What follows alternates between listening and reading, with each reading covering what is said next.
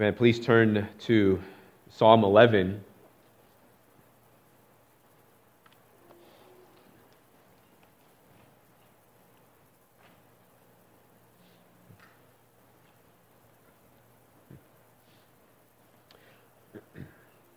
We're in Psalm 11 this morning.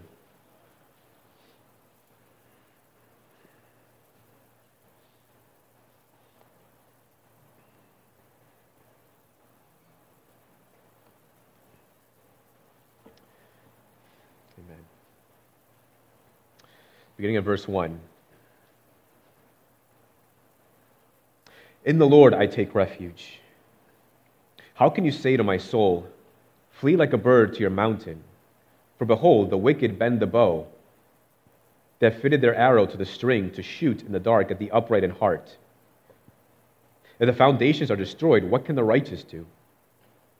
The Lord is in his holy temple. The Lord's throne is in heaven. His eyes see. His eyelids test the children of man. The Lord tests the righteous, but his soul hates the wicked and the one who loves violence. Let him rain coals on the wicked, fire and sulfur, and a scorching wind shall be the portion of their cup. For the Lord is righteous. He loves righteous deeds. The upright shall behold his face. This is the word of the Lord. Lord Jesus, we praise you, for you are a God of righteousness, and you are the God who loves righteous deeds. And Lord, we pray that you may gradually, Lord, through our service this morning, through the hearing of your word, communicate your righteousness into our lives. Create in us an increasing righteousness, Lord. We pray for that supernatural work of your Holy Spirit. We ask these things in Jesus' name. Amen. Back in the spring of 2019, around 50 people were charged in what became known as the college admissions scandal, which I'm sure many of you are familiar with, right, with families, with parents paying exorbitant amount of money for people to take tests or exams on behalf of their children, or to pay proctors to give their children extra time to take these tests, all in an effort to get their children into elite and prestigious college and universities in the country. And since then, and because of other reasons as well, there's been a question about the purpose of examinations, or whether or not we should have any examinations. Should we be testing students on their knowledge, on their academics? Examination is important, right? It's a way to test one's knowledge and apprehension of a given subject or various different subjects.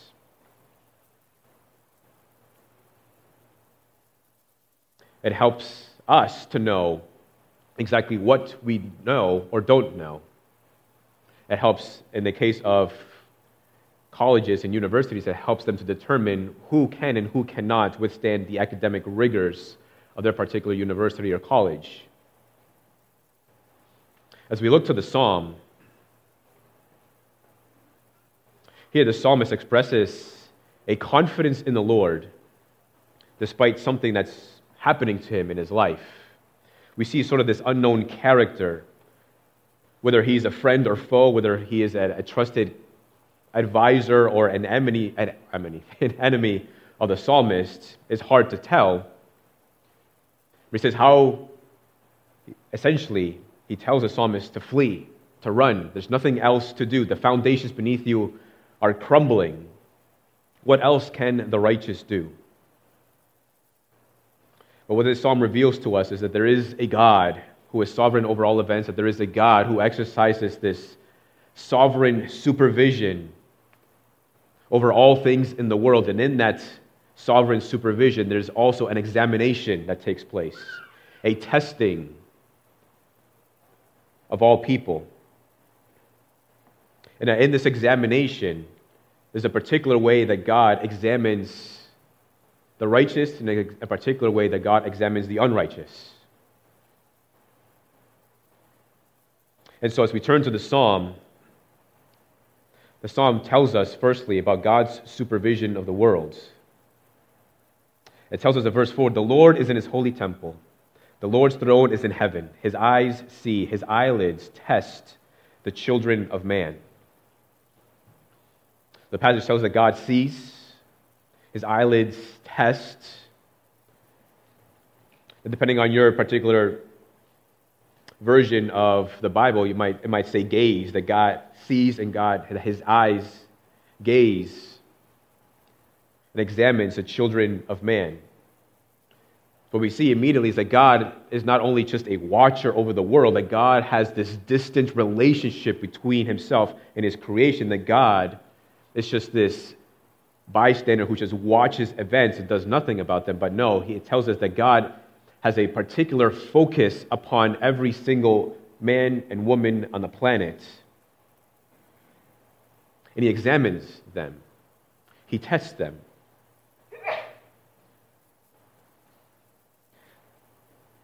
He tests all without exception.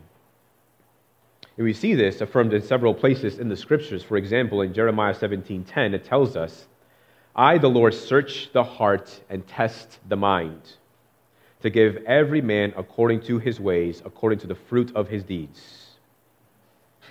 So God searches the heart, tests the mind. Two different ways of saying the same thing, that God examines every single person. The mind, the heart. And then in the New Testament, in Romans chapter 2, verses 6 through 11, we won't read the passage, but kind of as a summary, it tells us that God will render to each one according to his works. Those who obey the truth will receive glory and honor and immortality, but those who do not obey the truth will receive judgment. That God renders to each one according to his works. That communicates to us that God examines the actions of man. More than that, he examines the thoughts, he examines the heart, and renders to each person according to their deeds. Jeremiah 32:19 tells us that God is great in counsel and mighty in deed, whose eyes are open to all the ways of the children of man, rewarding each one according to his ways and according to the fruit of his deeds. Did you catch that? Not only according to their deeds, but according to the fruit of their deeds. So God not only examines our works, but also the repercussions of our works, but also the fruits of our works.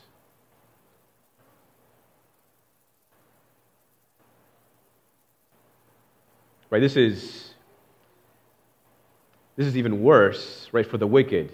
So say somebody goes into a small store, takes out a firearm and points it at the clerk and says, "Give me all the money in the register." Gives all the money and the guy books it. A crime for sure that is punishable by the law. God will render to that person according to his deeds, but also to the fruit of the deeds. What could have been the repercussions of that action, of that crime? What fruit could have that produced? Well, we could say, for example, the clerk now lives in this state of fear for a long period of time, or maybe for the rest of his life. Well, now God will also pay the guilty according to their deeds, but also of the fact that this person now lives in fear for the rest of their lives. Because of the money that's in the register, perhaps the clerk cannot pay the bills on time. That's a fruit of that crime, and God will render to that person who committed the crime according to the fruit of their deeds, or to the crime and what the crime produced, the repercussions.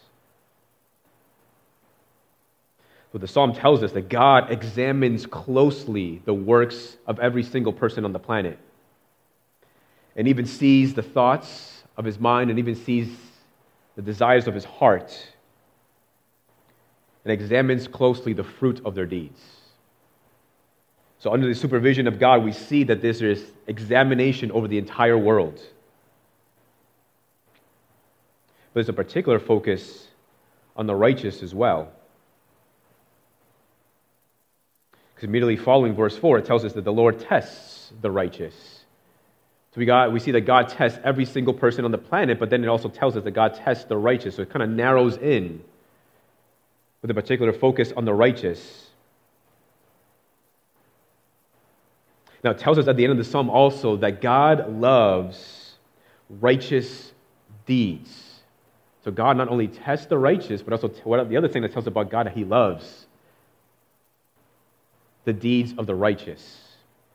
Now, you and I can sit here and create a long list of what righteous deeds might be, but that doesn't really help us to understand what exactly a righteous deed is according to the Scriptures. To help us to understand what a righteous deed is according to the Scriptures, we need to first understand what kind of person produces righteous deeds. What makes the deed of a person in Christ righteous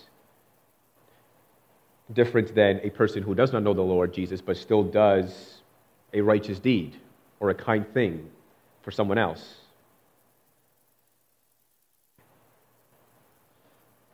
So then, for that, I think Romans chapter 6, verses 1 through 11 is helpful for us in telling us what is a righteous person according to the Scriptures. Romans chapter 6, verse 1, what shall we say then? Are we to continue in sin so that grace may abound? By no means. How can we who died to sin still live in it? Do you not know that all of us who have been baptized into Christ Jesus were baptized into his death? We were buried, therefore, with him by baptism into death, in order that just as Christ was raised from the dead by the glory of the Father, we too might walk in newness of life. For if we have been united with him in a death like his, we shall certainly be united with him in a resurrection like his.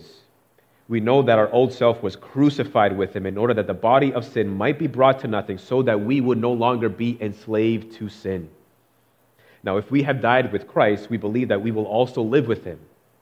We know that Christ, being raised from the dead, will never die again. Death no longer has dominion over him. For the death he died to sin once for all. But the life he lives to God. So you also must consider yourselves dead to sin and alive to God in Christ Jesus.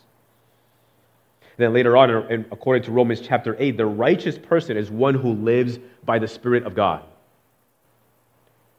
So taking what Romans 6 and Romans 8 tells us about what the righteous person is or who he is. The righteous person is one who is alive to God through the death and resurrection of Jesus Christ and lives by the power of the Holy Spirit of God. That is the kind of person who produces righteous deeds in the eyes of God. It is the person who is alive to God through the death and resurrection of Jesus Christ from the dead and lives by the power of the Holy Spirit. Ephesians 5:1 tells us, therefore, be imitators of God as beloved children and walk in love as Christ loved us and gave himself up for us, a fragrant offering and sacrifice to God. Ephesians 5 tells us to walk in love. Another way, it's talking about your way of life, the walk of your life. How do you conduct yourself? And the Scriptures command us to walk in love. And it gives us a comparison, just as Christ loved us and gave himself up for us. Right? So we also are to walk in love. So the righteous person is one who walks in love, one who seeks to imitate God. According to Psalm chapter 1, which makes this stark contrast between the righteous and the wicked, the righteous person is one who meditates on the law of God day and night and even delights in the word of God.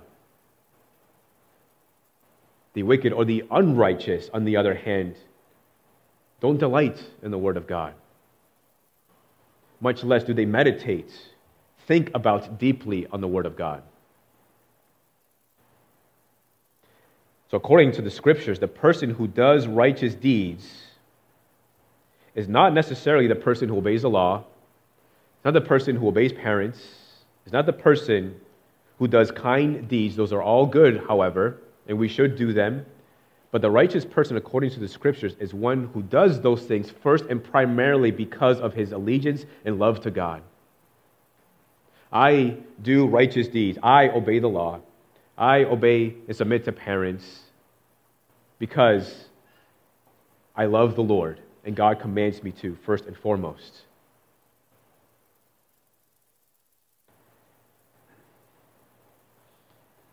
It's out of a love for God, which is impossible apart from faith in Christ and the regenerating power of the Holy Spirit of God. So this is the kind of person who does righteous deeds, the kind of deeds that the Lord loves. And then knowing that, we can turn then our attention to the particular examination that God has for the righteous. So it tells us in the passage that the Lord tests the righteous. The person who does righteous deeds is a person that does them according to what the Bible says about righteous deeds. And that person is a righteous person. And that righteous person, God relates to him in a unique way that he doesn't towards the rest of the world. And so how does it differ from the rest of the world? Right? God's examination of the world is that he sees their works, he sees the thoughts of their hearts, he sees the fruits of their works as well, and renders to each one according to their works. But God's examination of the righteous, of his righteous, is his testing their faith. He tests the faith of the righteous. And we see this in several places in the Scriptures. In Zechariah chapter 13, verse 7, it says, "Awake, O sword, against my shepherd, against the man who stands next to me, declares the Lord of hosts. Strike the shepherd, and the sheep will be scattered. I will turn my hand against the little ones. In the whole land, declares the Lord, 2/3 shall be cut off and perish, and 1/3 shall be left alive. And I will put this third into the fire, and refine them as one refines silver, and test them as gold is tested. They will call upon my name, and I will answer them. I will say, they are my people. They will say, the Lord is my God." They're speaking about the Lord's judgment upon his people for their idolatry, for their wickedness. But a remnant will be spared, and that remnant God will test, just as gold is tested. And the result will be that they will call upon the name of God. As their faith is tested, as it's put to the trial, they will call upon God. They will lean on him. They will return to the Lord and say, "Lord, you are my God." And God will say, "You are my people." Malachi chapter 3, verse 2, "But who can endure the day of his coming? And who can stand when he appears? For God is like a refiner's fire, like a fuller's soap. He will sit as a refiner and purifier of silver, and he will purify the sons of Levi, and refine them like gold and silver, and they will bring offerings in righteousness to the Lord." God is testing the faith of his people so that they will bring offerings to the Lord in a right manner, in a righteous manner. James chapter 1, verses 2 and 3, speaking to persecuted Christians, "Count it all joy, my brothers, when you meet trials of various kinds, for you know that the testing of your faith produces steadfastness."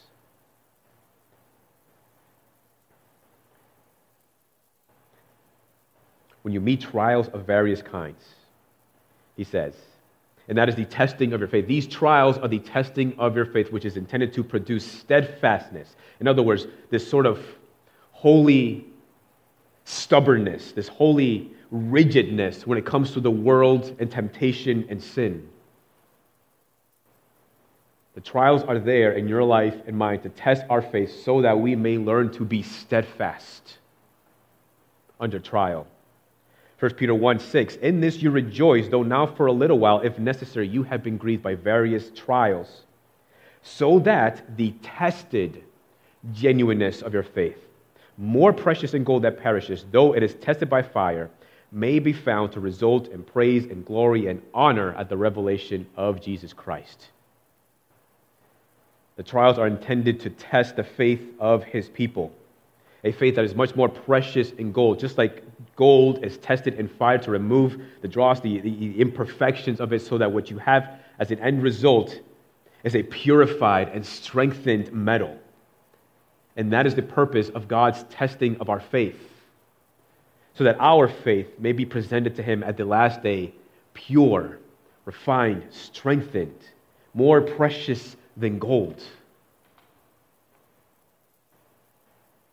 found to result in praise and glory and honor at the revelation of Jesus Christ. Whose glory and honor and revelation? Jesus absolutely gets the glory and honor and prestige and the praise that he deserves now and forevermore. But that passage is actually referring to the Christian.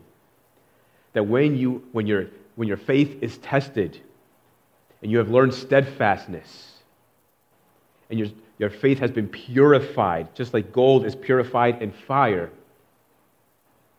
the end result will be that you will be honored and that you will be glorified. 2 Corinthians 8 is a really good chapter, or a really good passage speaking to this testing of the righteous. 2 Corinthians 8 verse 1, it says, "We want you to know, brothers, about the grace of God that has been given among the churches of Macedonia. For in a severe test of affliction, their abundance of joy and their extreme poverty have overflowed in a wealth of generosity on their part. For they gave according to their means, as I can testify, and beyond their means, of their own accord, begging us earnestly for the favor of taking part in the relief of the saints." The Jerusalem church was in desperate need. They didn't have any resources. They probably didn't have any money as well. And Paul is going around collecting resources for the Jerusalem church. He comes to these churches in Macedonia, not looking to get anything from them. And the idea seems to be that they don't have anything. They themselves are in extreme poverty. But here's this church begging the Apostle Paul, let us take part. Let us give as well. And so in the little that they had, they pooled their resources together to give to those in need. And this was a severe test of affliction. So in that moment of testing, not only, and they passed with flying colors, it seems to be, because not only did they trust in the Lord as their provider, but they continued to trust in the Lord even when they gave the little that they did have. It was a trial for them. Their faith was tested. And they could have just passed by just simply trusting in the Lord, not giving anything, which would have been expected, which would not have been a sin, but they gave the little that they had anyway. And so they did more than just pass the test.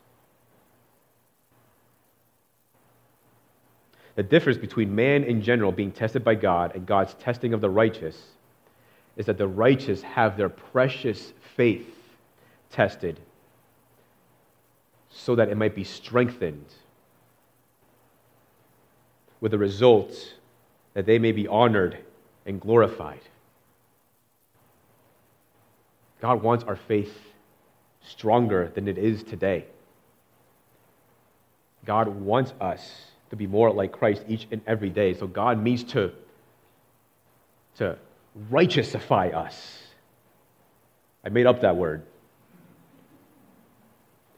But hopefully it communicates the idea just like God justifies us in Christ, God means to righteousify us in Christ, to make us more righteous, to grow us in righteousness. And one of the means that he does that is through the testing of our faith.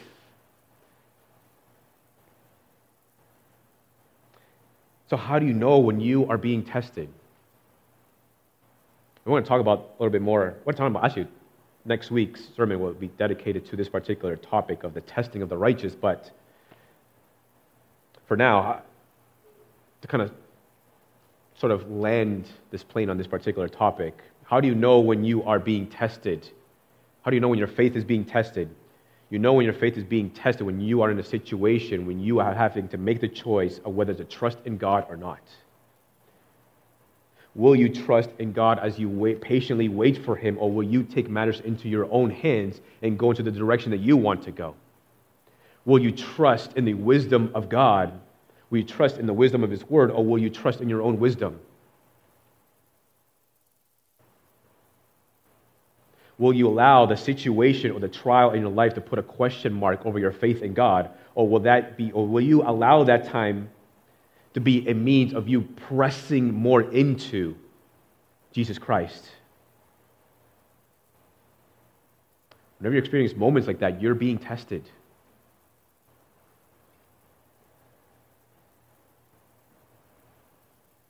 And the testing can last however God wants it to. It can last a day, it can last a week, it can last for months, it can last for years. I think, particularly in mine, I think about those who have chronic illnesses or diseases that they struggle with for years and years for the rest of their lives. Right, that illness, as painful as it is, it's being used by God as a means of testing that dear saint in the faith to continue to help them to put their trust in the Lord.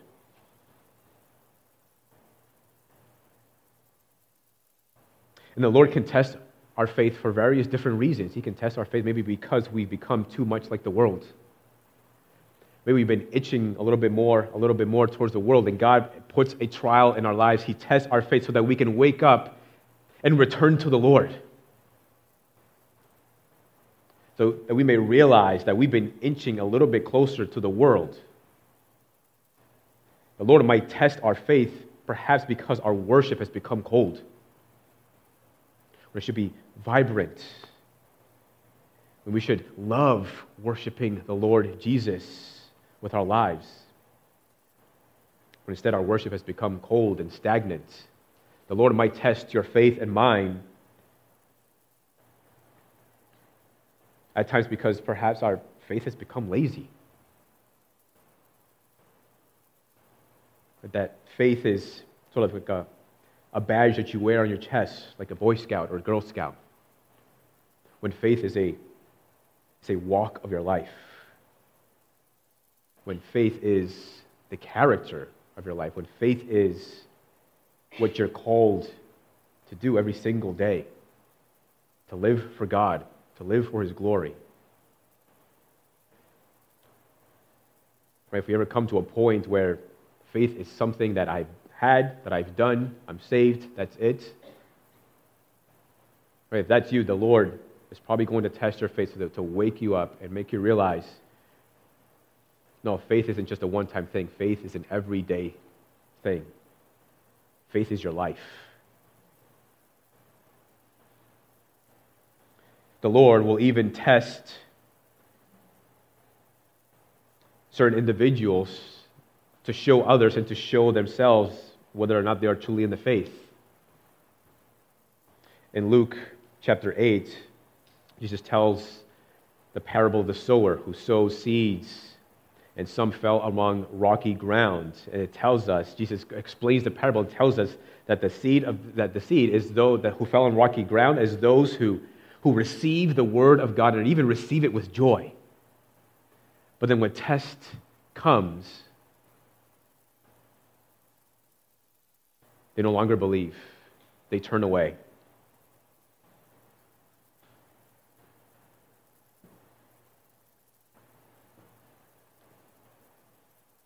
In that sense, when our faith is tested, right, and we endure and we learn steadfastness, we continue to put our hope and trust in the Lord, that gives us a personal assurance, yes, we are walking in the Lord. That we are in Jesus Christ.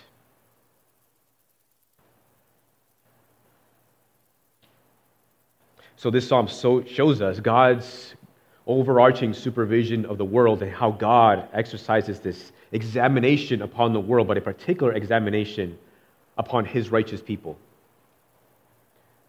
But the psalm also shows us that God's supervision is His supervision in love. In verse 5, it tells us, "The Lord tests the righteous, but His soul hates the wicked and the one who loves violence. Let Him rain coals on the wicked. Fire and sulfur and a scorching wind shall be the portion of their cup. For the Lord is righteous. He loves righteous deeds. The upright shall behold His face." So we see here a stark contrast between the righteous and the wicked, that the Lord tests the righteous, but His soul hates the wicked and the one who loves violence.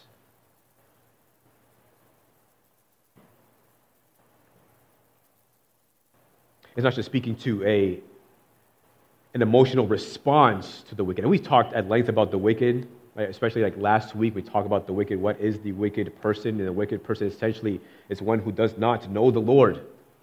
Romans chapter 1 tells us that it is the person who does not honor God or give thanks to God. The passage is not only talking about an emotional response that God has towards the wicked, but it's speaking to his direct opposition. But alternatively, it tells us that God tests the righteous, telling us that God isn't opposed to the righteous, but is with the righteous. He is near the righteous. Because of God's opposition upon the wicked, there's the prayer that God would rain coals on the wicked, fire and sulfur, tending to remind us of God's judgment upon Sodom and Gomorrah, in the book of Genesis, two wicked cities full of wicked people that God utterly destroyed. There's a confidence in this passage that while the wicked in the darkness, in the hope of their darkness, may shoot arrows at the righteous, God's judgment is greater.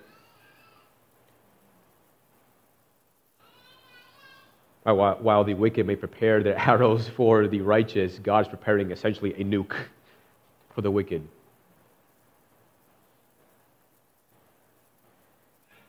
The Lord is righteous. He loves righteous deeds. The upright shall behold his face. Verse 7, I think, explains to us verses 4 through 6, or rather verses 5 and 6. The Lord tests the righteous because the Lord is righteous.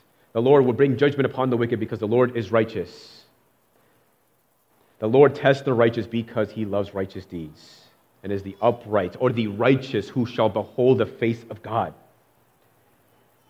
And that tells us the grand destination of the righteous, the grand destination of the Christian, that they shall behold the face of God. The righteous shall see God. Hebrews 12:14 tells us, strive for peace with everyone, and strive for holiness, without which no one will see the Lord. Psalm 24, verse 3, who shall ascend the holy hill of the Lord, and who shall stand in his holy place? He who has clean hands and a pure heart, who does not lift up his soul to what is false, and does not swear deceitfully. Jesus in the Sermon on the Mount tells us, blessed are the pure in heart, for they shall see God.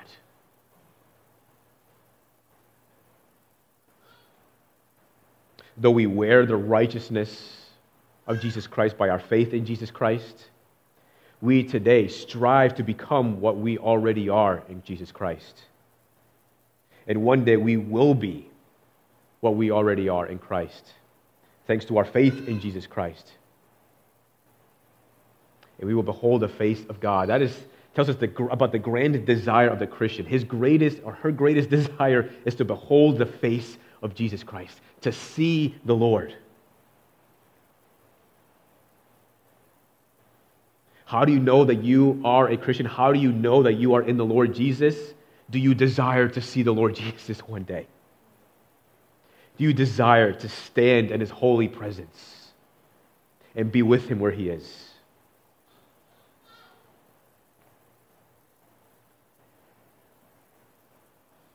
The way in which this psalm helps us is to be more cognizant or more aware of the trials that we experience in this life, and to have a biblical perspective on those trials. The point of the passage here in Psalm 11, the psalmist is going through a particular trial. Some commentators suggest that this is the particular point in the psalmist's life where he's running away from King Saul, who's the king of Jerusalem, the king of Israel, and David's on the run. David who killed Goliath, David who gained a reputation for himself, who gained honor and prestige for himself. King Saul then became jealous of David and his accomplishments, and then in his anger tried to kill David. In that moment in his life, he had to run, he had to flee. And in that season of his life, his foundations crumbled before him. Everything he knew, everything he loved, he had to run away from, because the king was after his very life. The point of this psalm is that the psalmist understood that he was in his moment of testing. Let's just run with that. Let's just say that this was the particular situation in his life. He understood that he was being tested. But listen to what he says in the very beginning of the psalm. He says, "In the Lord I take refuge."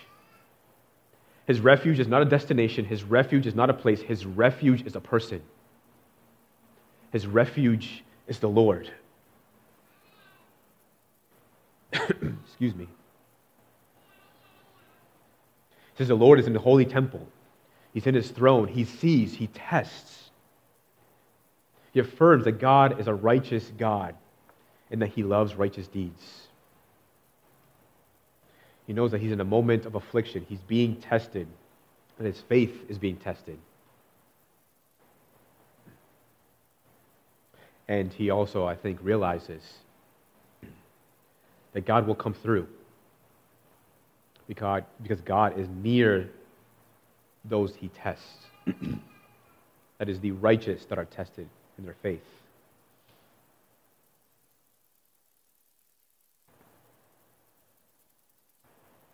This psalm helps us to see the testing of our faith as a blessing. Deuteronomy 8:16, Moses speaking to the people of Israel, that God fed you in the wilderness with manna, that your fathers did not know, that he might humble you and test you to do you good in the end. So God's purpose in testing his people in the wilderness is so that he may do them good in the end.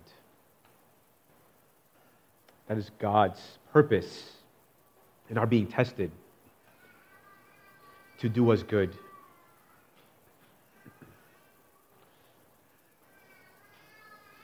Now, can a Christian fail a test? Yeah. They can fail a test. But what that does not mean, it does not mean that you are not saved. It does not mean that you actually don't believe in the Lord Jesus. We're not perfect. Sometimes we fail the tests. And in those moments, what's most important is your response. And the appropriate response is to turn to the Lord, to confess, to repent. We fail to pass a test when we give in to sin instead of remaining steadfast. We give in to the test when we become impatient instead of being patient and waiting on the Lord. We fail the test when we fail to be kind to others, when instead we are impatient or demeaning. Right? Sometimes you might curse.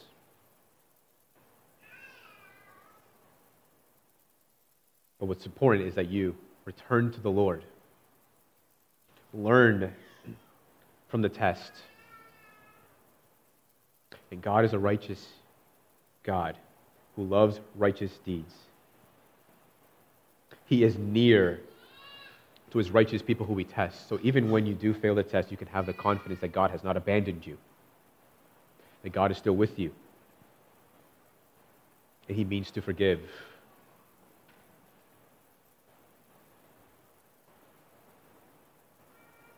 And then lastly, what we also see in the scriptures is that God is not the only one who tests the righteous, but we see in the scriptures that even the Christian is called to test or examine his or herself. 2 Corinthians 13, verse 5 says, "Examine yourselves to see whether you are in the faith. Test yourselves.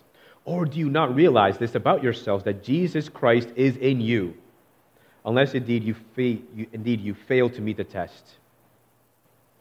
Examine yourselves to see whether you are in the faith, the scripture says. But then, testing yourself with this truth in mind, that Christ is in you. And you, as a Christian, can examine yourself and test yourself with full confidence because you know that Christ is in you. And the point of testing yourself is to make sure that you are still following the Lord, that you are making sure that you are growing in the righteousness that God requires of you. Examine yourselves. Test yourselves as sons and daughters of the living God through faith in Jesus Christ. And how do you examine yourself?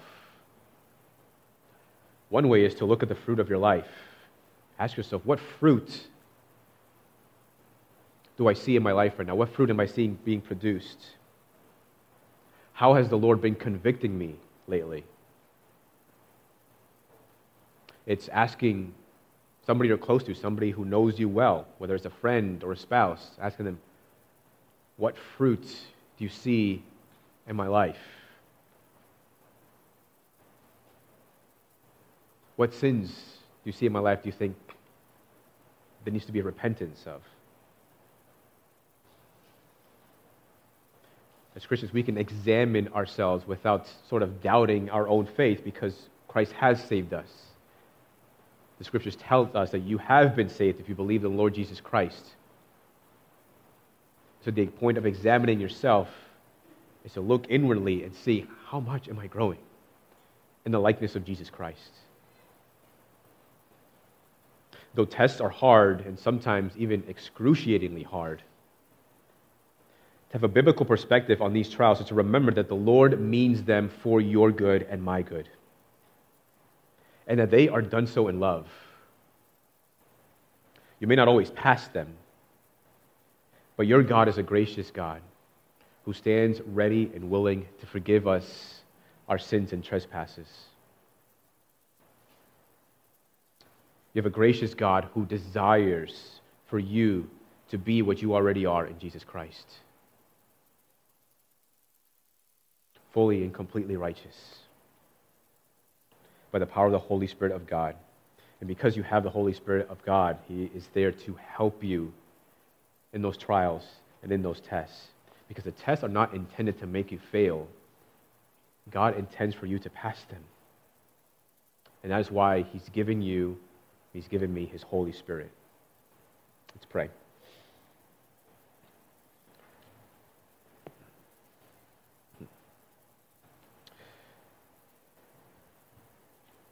Lord, we don't always